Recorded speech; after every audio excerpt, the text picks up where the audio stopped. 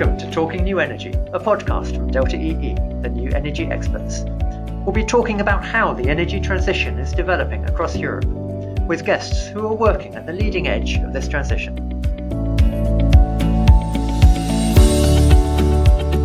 Hello, and welcome to the episode. Today, we're looking at the topic of storing heat. Now, as we use more renewable heat and electrify more heat, then storage will become more important, as we'll need to decouple when heat's produced from when heat's being used. There are quite a lot of ways to do this, but today we'll be focusing on heat batteries. I'm sure most listeners will be familiar with electric batteries, but you can also get heat batteries, and specifically heat batteries using phase change material. And to explore this, I'm joined by two guests, Andrew Bissell, CEO of heat battery company SunAmp, and Clara Otterson, one of our experts on the topic here at Delta EE. So let's say hello. Hello, Andrew. Let's start with you. Hi. Very, very nice to be on the show. Thanks, Andrew. Now, my guess is that some of our listeners won't have come across SunAmp before, and I'm sure you're excited to change that. Could you give a few facts and figures about SunAmp and a sort of headline description of the company to get us going? Sure.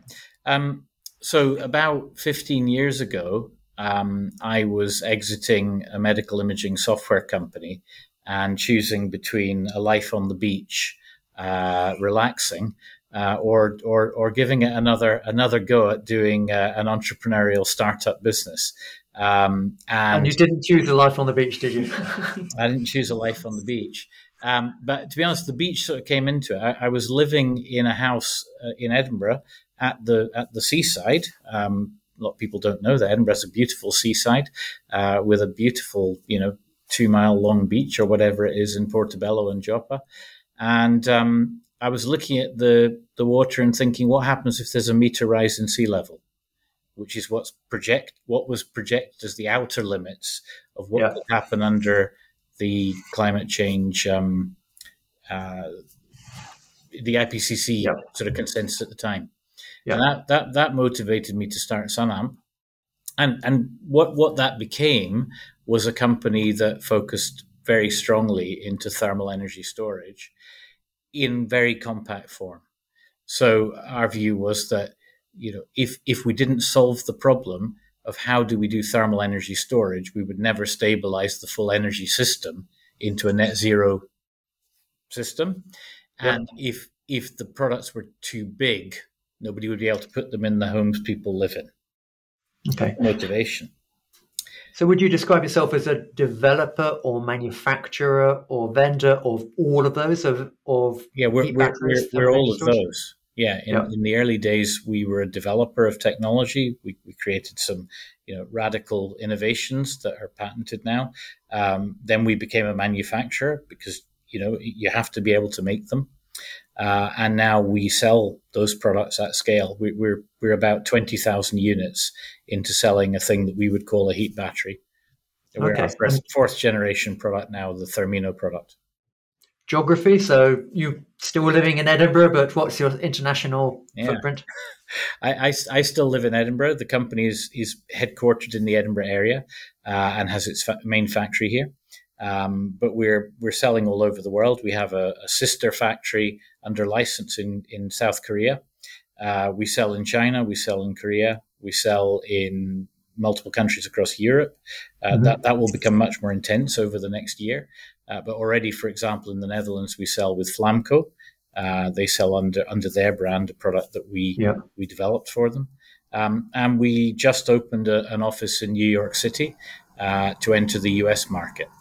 Very exciting. And last question in terms of sort of facts and figures and who are SunAmp, rough number of people? You said selling about 20,000 units a year or sold about 20,000 units in total. We're talking sort of tens, hundreds, a few tens of people. We're 60 or so people today. I mean, it's going up quite fast. About 15 of them are in the factory making the product. Maybe another 15 are in our materials and engineering teams. developing product, and then the rest are involved in all the functions around sales and administration that make it work on a commercial basis. Yeah. Okay. Thanks, Andrew. And I guess for the energy transition, very pleased to hear that you're not sitting on a beach, but you're developing a crucial part of the transition. Well, I hope that will work out well for everybody. I mean, it's certainly, it's the only motivation that would keep you doing it. Yeah. Okay, well, let's come back, Andrew, to you shortly. Let's say hello to our second guest, Clara Otterson. Hello, Clara. Hi, John. Clara, can you contextualize heat batteries a bit? How new are they? Is it a brand new innovation? And how does it fit into the wider topic of thermal storage? Sure. Well, I mean, thermal storage ranges from very large scale interseasonal storage in gravel pits and aquifers, but then we also have residential storage in the form of inertia from the building and what we're all familiar with, hot water cylinders. Heat batteries belong to the residential applications of thermal storage, but are distinguished from traditional thermal storage like hot water cylinders by the fact that they have a greater energy density and they're smart and can optimize the heat charging and discharging, what we like to call advanced thermal storage. And heat batteries in residential applications is still a fairly small market, but we are seeing more propositions emerging from new and young companies. Okay, so yeah, thermal storage isn't a new topic then. Many of us will have thermal storage in our homes through, as you say, a hot water tank. Yeah. Or just in the walls. Yeah, the inertia of the building. Yeah. Heat up your building and it stays warm even if you switch the heating off. Yeah, if it's... okay, that's really helpful. And the bit that's special about heat batteries then is the compactness. Yeah, exactly. Yeah. So that they have a higher energy density than water, which is the traditional thermal storage in buildings. Yeah. Andrew, anything else that's super special about heat batteries in addition to that density of storage, or is that really, in a nutshell, what makes heat batteries different? The way we make them, we also took a very, I think, bold decision very early on, which was we put vacuum insulation panel in the wall of the heat battery. That was quite an expensive decision at the time we did it. Over time, we've been able to crunch the cost down on that. Yeah. But it means that we get an A+ rating on the European Energy Label and on the UK Energy Label, as it is now. And that means that a product which would, if it was a hot water tank, be rated, lose 1.4 kilowatt hours per day of heat energy to the house, loses in our range 0.7 kilowatt hours per day. So we have roughly the heat loss compared with a good hot water cylinder. Okay. And we are about a quarter of the heat loss of an old cylinder, one with a sort of red jacket or a very thin layer of green insulation. That's 1,000 kilowatt hours a year of energy saving. So for a hot water tank, if our listeners have got one at home, they'll be familiar with it cooling down over many hours, days. An electric battery, people won't think of the electricity leaking away, not over hours and days anyway. So it's really very similar to an electric battery, except an electric battery you can charge and then discharge. I guess it's the same as an electric battery, and it's just heat. So you can charge the heat in the battery, and then you can discharge it out to a heating system, to hot water, to whatever you want. It's really interesting that on a 24-hour cycle, we would be about 95% or so of the energy you put in, you'll get back. Yeah. And an electric battery is probably similar.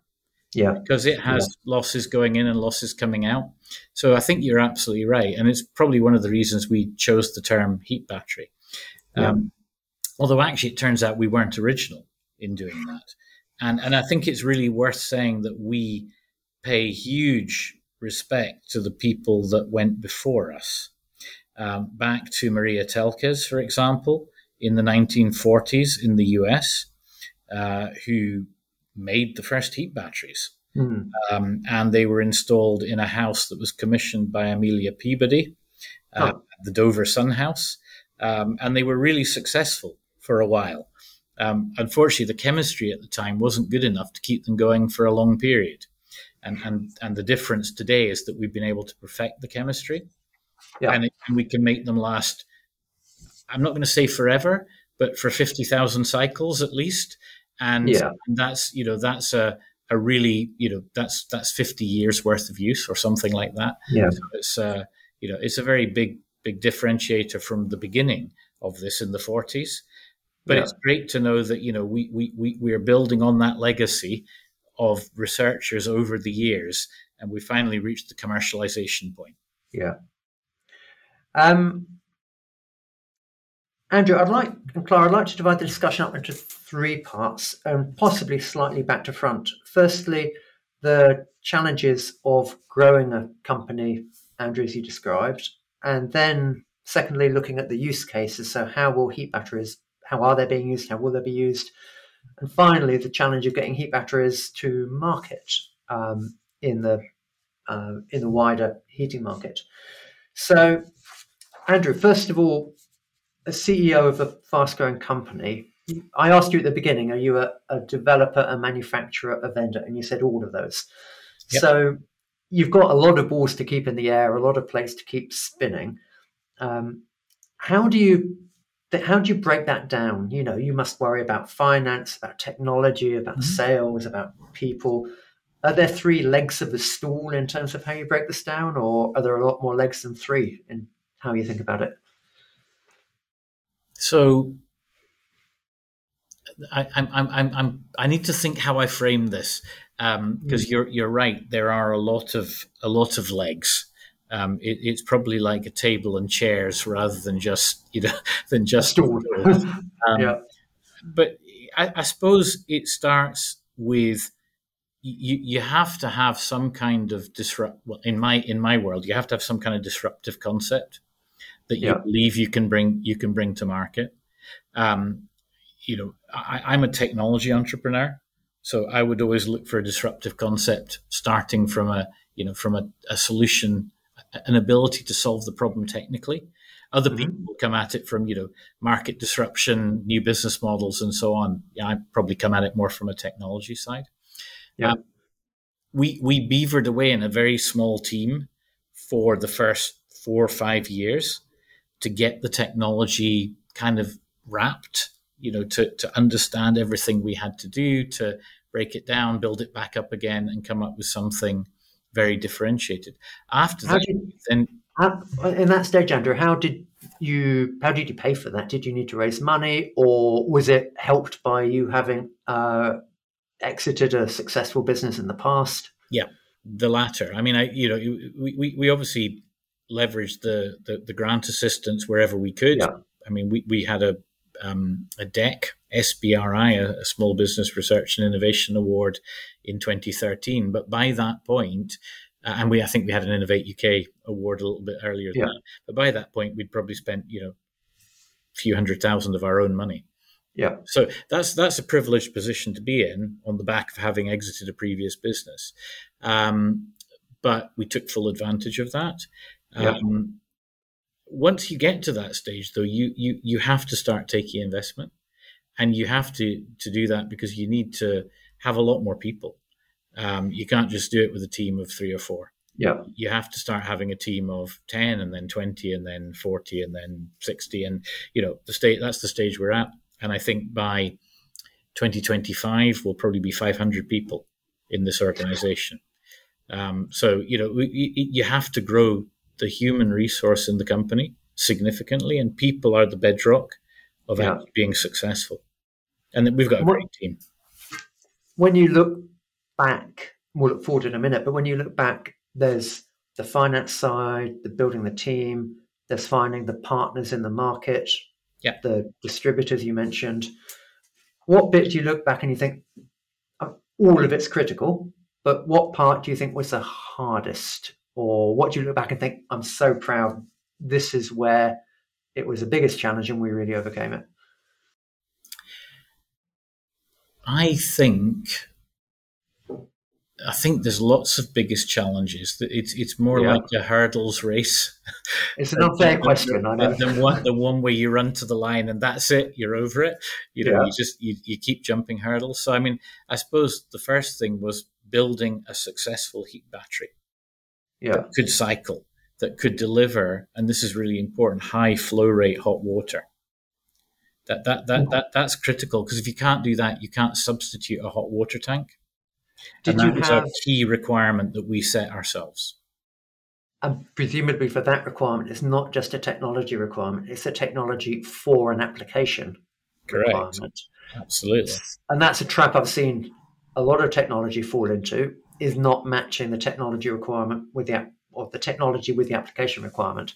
Absolutely. Could you hone in on that straight away? Was it clear to you what that application was?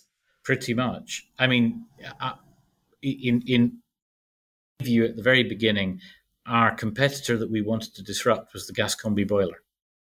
Right. We wouldn't get there in one bound, but the competitive set is people pulling gas, which is stored fossil energy, stored fossil sunlight, off a distribution network. That means they can have a tiny device in their house that delivers them heat and hot water and makes their lives happy.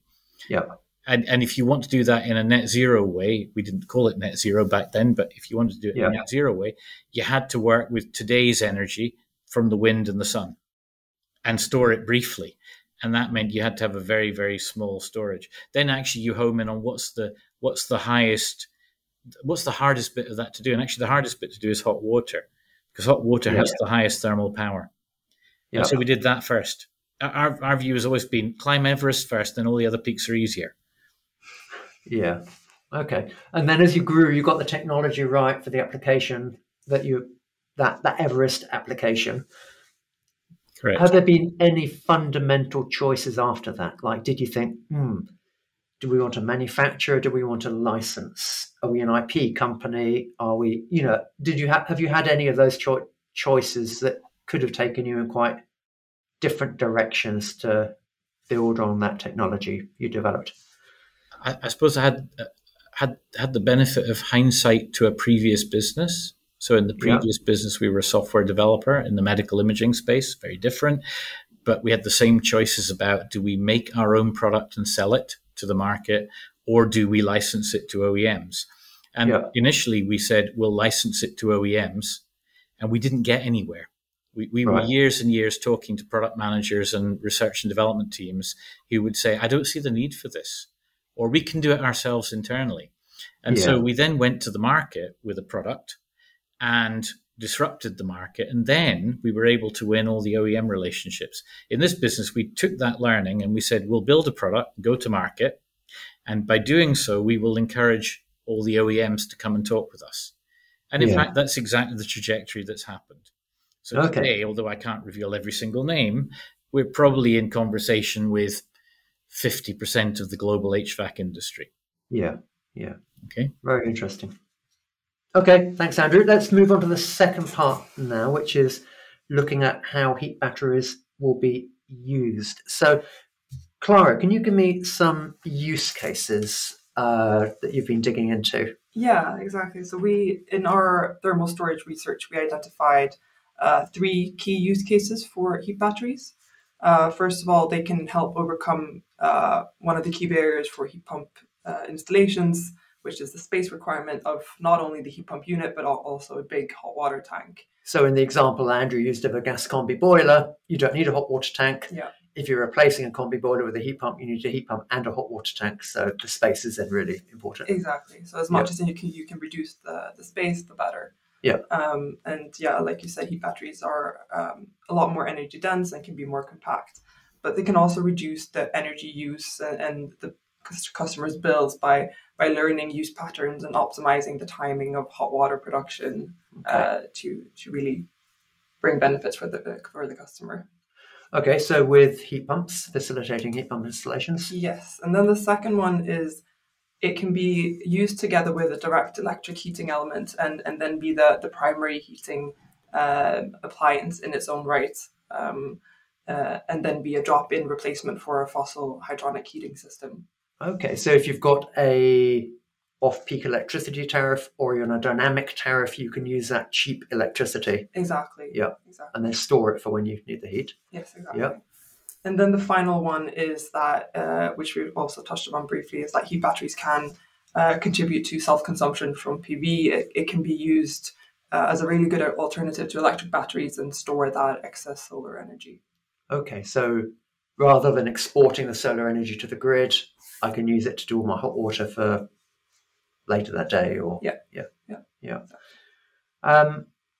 Andrew, how would you put those three in order? Well, maybe again an unfair question. Can you put those in order of what you're focusing on at the moment, or are they all equally exciting, or are there variations on that you'd like to bring out? I think we can put them in. We probably can put them in order in terms of their importance to A, our business, and B, in our view, the way in which the energy transition will unfold. Although we started with the PV application, with PV self-consumption, and it is an important application, it's not going to be the biggest. The biggest application out of the three you listed is going to be the enablement of heat pumps. We are in now, probably today, somewhere between 2,000 and 5,000 homes where, I can't give you the precise number because I don't know it, but 2,000 and 5,000 homes where ground source heat pump on a shared ground loop in apartment buildings, or air source heat pump in individual dwellings is enabled fundamentally by having this very compact store available to make the hot water to replace. And we're talking about something, by the way, the size of a slimline dishwasher. Okay, that's a good point, because our listeners might not know how big your a slimline dishwasher instead of a hot water tank that's, pretty big. I mean, as tall as me and as wide, and I'm not small. So that differentiation, not every house needs it. I mean, some houses will be fine. There'll be a cylinder cupboard from previously, and a cylinder will go in happily. Although often people like to save space because they can reuse it for other purposes. But in lots of homes, that was never there, or it's been reused, or there's been a modification to the use of space. So, in our view, heat pumps are terribly important. I mean, right now there's a lot of work going on to accelerate the adoption rate for net zero reasons, because of the war in Ukraine, and because of the desire to massively reduce the consumption of gas. We should deploy a lot of heat pumps very fast. And if you look at it, probably in 50% of homes you'd like to deploy a heat pump into, the heat battery will be the enabler, because the hot water tank won't fit. I think particularly when we're looking, by far the biggest application out of the three you've mentioned. Yeah. Particularly when we're looking forward, if you look at where heat pumps across Europe have really succeeded to date, I think it's largely off the gas grid, where they've displaced oil boilers that would typically have had a hot water tank with them. And an oil tank. And an oil tank, yeah. So, whereas if we look going forward, if heat pumps are going to displace natural gas, then gas boilers might emit carbon, but they're amazing products. They're compact. They produce high temperature heat, high flow rates, as you said, Andrew. So, yeah, those space requirements I can see become a huge enabler. In 2013, our very first install was into a house on the gas grid, mine. Yeah. And what did you have in your house at the time? I had a gas boiler. Combi boiler? It was a gas. What was it? A gas system boiler with a nice cuboid, actually, as it happens, hot water tank. Oh. Okay, so it was a Gledhill something or other, and we replaced it with a heat pump and some heat batteries, because I wanted also to do space heating with time shift. But actually, the hot water application is really central to getting heat pumps deployed. The time shifted cases will become important when the tariff structures, which really depend on the complexities of regulation of the grid, when they catch up. they haven't really caught up, and they don't No. yet reward individual consumers for making what I would term the right choices. Yeah. They tend to reward flat consumption profiles, not the reality of something that aligns. Anyway, leaving that to one side, because I think that's kind of underimportant. Almost everything we've done since has been into homes that were with heat pumps, has been into homes that were on the gas grid. That are, that are on the gas grid. Yeah. So, we're into apartment blocks that had combi boilers in, and now have Kensa heat pumps, Sunamp heat batteries, and a shared ground loop. That's in over 2,000 apartments now in the UK. Yeah. In Sunderland, in Leeds, coming soon in Newcastle, in London, in possibly actually maybe Edinburgh soon, depending on how something goes. Maybe I should have said that. We may have to edit that out. But but that's your Everest of an application, isn't it? That is a fantastic application. I mean, it's really hard to take high-rise blocks that have gas combi boilers and turn them into heat pump blocks, and we've done that. But we've also done it for individual homes that are on the gas grid in huge numbers. Okay, I'm proud of that. But you didn't mention application zero, Clara. Right. For us, actually, so far the biggest seller is electric hot water. Just quite simply, mains electricity in, cold water comes into the heat battery, hot water comes out. It replaces a direct cylinder, and it does it in a quarter of the space. And it turns out that people love it. Because of the space. Because of the space. Yeah. And, they almost certainly already had a hot water tank. Well, my guess is we've got some listeners in Germany that have houses with basements that are fully devoted to a heating system, scratching their heads thinking, what's all this talk about space? We've got a whole cellar where we have our heating system. But I know there are houses in Germany equally that have combi boilers and struggle with space. So part of what I think the challenge and fascination with decarbonising heat is a huge mixture of houses and heating systems we have. Absolutely.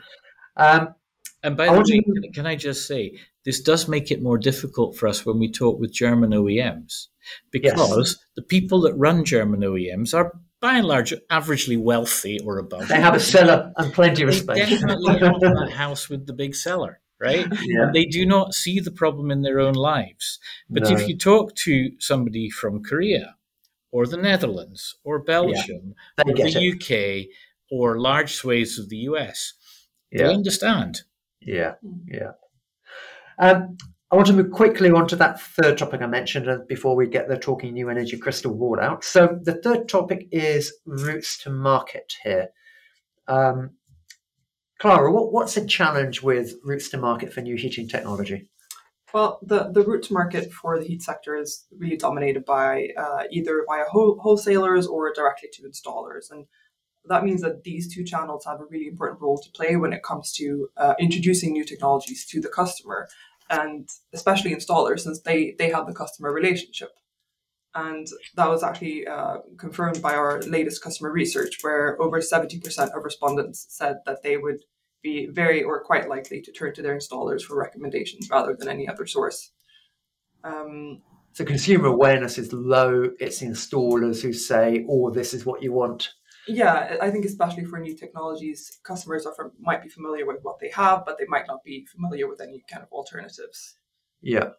However, since many installers might also be conservative when it comes to these new technologies, and they might not be great at selling a new technology or idea to the customer, it will definitely be challenging in the future. But we also see other players and influencers emerging. For example, energy companies and energy service providers who also have an existing customer base and also have an interest in the flexibility values that these thermal storage units can provide. So that could be an alternative route to market in the future, a bigger route to market. Okay, and they might be, once they've understood the technology, a bit less risk averse perhaps. Yeah, and they can see the benefits for them maybe more than the installer could as well. Yeah, okay, so the customer gets a space benefit, but the energy supplier can maybe get some of that flexibility benefit. Yeah, exactly. Yeah. Okay, so not an easy market, Andrew, for new technology. Briefly, how are you going about that? Are you trying to drop it into existing channels? Are you developing new channels? Well, first of all, can I say I completely agree with Clara. I mean, there is no doubt that you've hit the nail on the head with everything you've said there. Absolutely spot on. Um, we did an experiment at the beginning with being business to consumer by Yeah, trying to, basically, because actually we needed to learn. We needed to yeah. learn what customers wanted, and And we you wanted to learn we directly needed from to customers. engage with them. We literally Yeah, sold directly to individuals in their yeah, homes. yeah. And it's a brave company that would choose that as their long term business model if they're also a manufacturer, because it's quite a difficult path. And certainly we went from there to being 100% business to business. Um, we work with some great companies that go direct to customers in one way and another. They're into big projects for housing associations. They're the customer is the housing association, but the tenants are the ultimate beneficiary. We are also working with other people who go direct to homes to sell to individuals. We are working with utilities and energy service providers, and I think that area will expand dramatically, and there will be novel business models in there. But a lot of what we do today is very traditional into distributors because we've specifically configured our products. Our Thermino product range is configured to work like a hot water cylinder. At the point of Okay. installation, anybody that can install a hot water cylinder can install a Thermino product. And I think that's really important because it means we're a substitution play into those distribution channels. We're not going to be cheaper, right? We're a premium product, although we're not much of a premium in terms of price.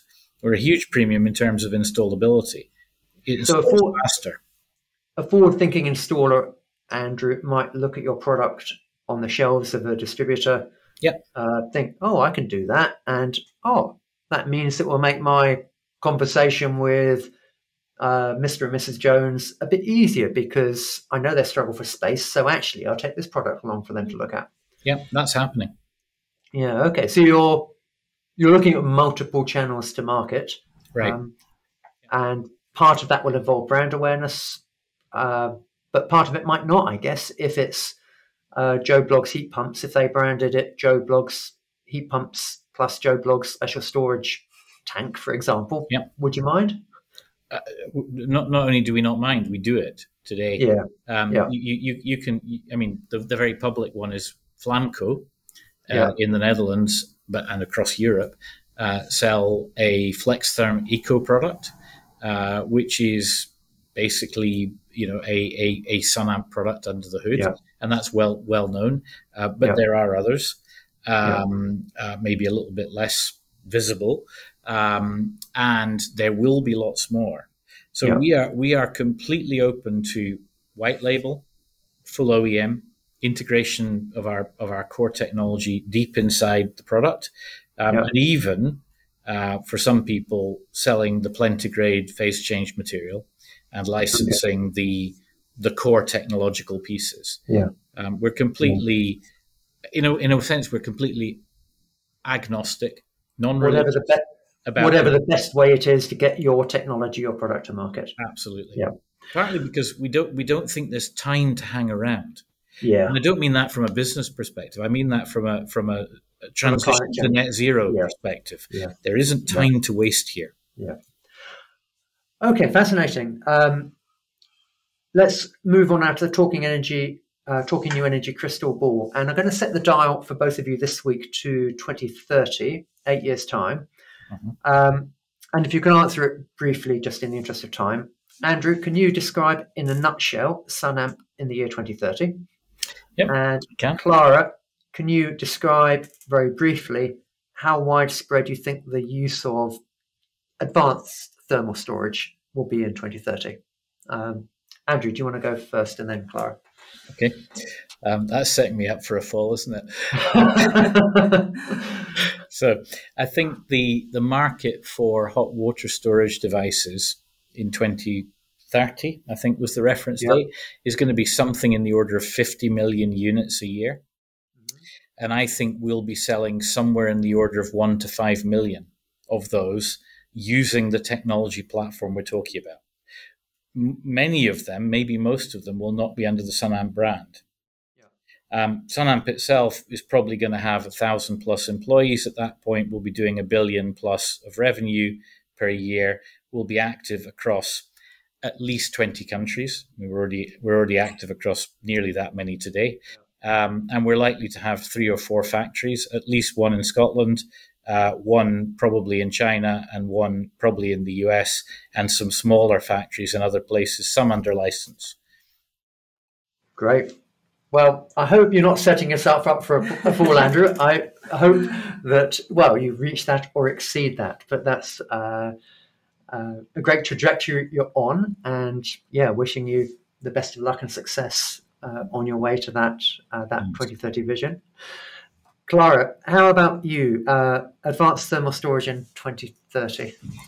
Yeah, well, I mean, hoping and assuming that low carbon heating is a lot more widespread than it is now, and nearly all of those appliances will require thermal storage. Yep. I think it's I can say with quite a lot of confidence that some kind of thermal storage will be in nearly every home. And since if heat batteries, the cost of them can be brought slightly closer to those of traditional hot water cylinders, and then the benefits they bring around flexibility, then I think it's very likely that a decent proportion of those low carbon heating systems will have heat batteries in 8 years. Which fits in with the sort of Andrew's 50 million, 1 to 5 million being Sunamp batteries. Per year, I should say. Per year. Well, it sounds like heat batteries are going to be a part of our future heating transition, and very possibly, very likely, a big part of our future heat transition. If we're to decarbonize heat, we will need thermal storage, and space and flexibility will be key issues in achieving that. Andrew, thanks very much for your time and sharing your thoughts and experiences. Really appreciate that. A pleasure. And Clara, thanks for sharing your expertise today. Thanks for having me. And thank you for your expertise. I really learned something as well. Oh, thank you. That's very sweet. And as always, thanks to everyone for listening. We hope you've learned a bit about heat batteries and advanced thermal storage today. Maybe going back to your own home and looking at your heating system and having a look at space in your home. Who knows? And look forward to welcoming you back to the episode next week. Thanks very much and goodbye. If you're as passionate about the energy transition as we are, then please keep in touch. You can follow us and me on Twitter, LinkedIn, or subscribe to the podcasts on your chosen podcast platform. If you like the podcast and like sharing, then please do rate us. And to listen to archived episodes, to read transcripts, and to see the latest Delta EE insights, then please visit www.delta-ee.com.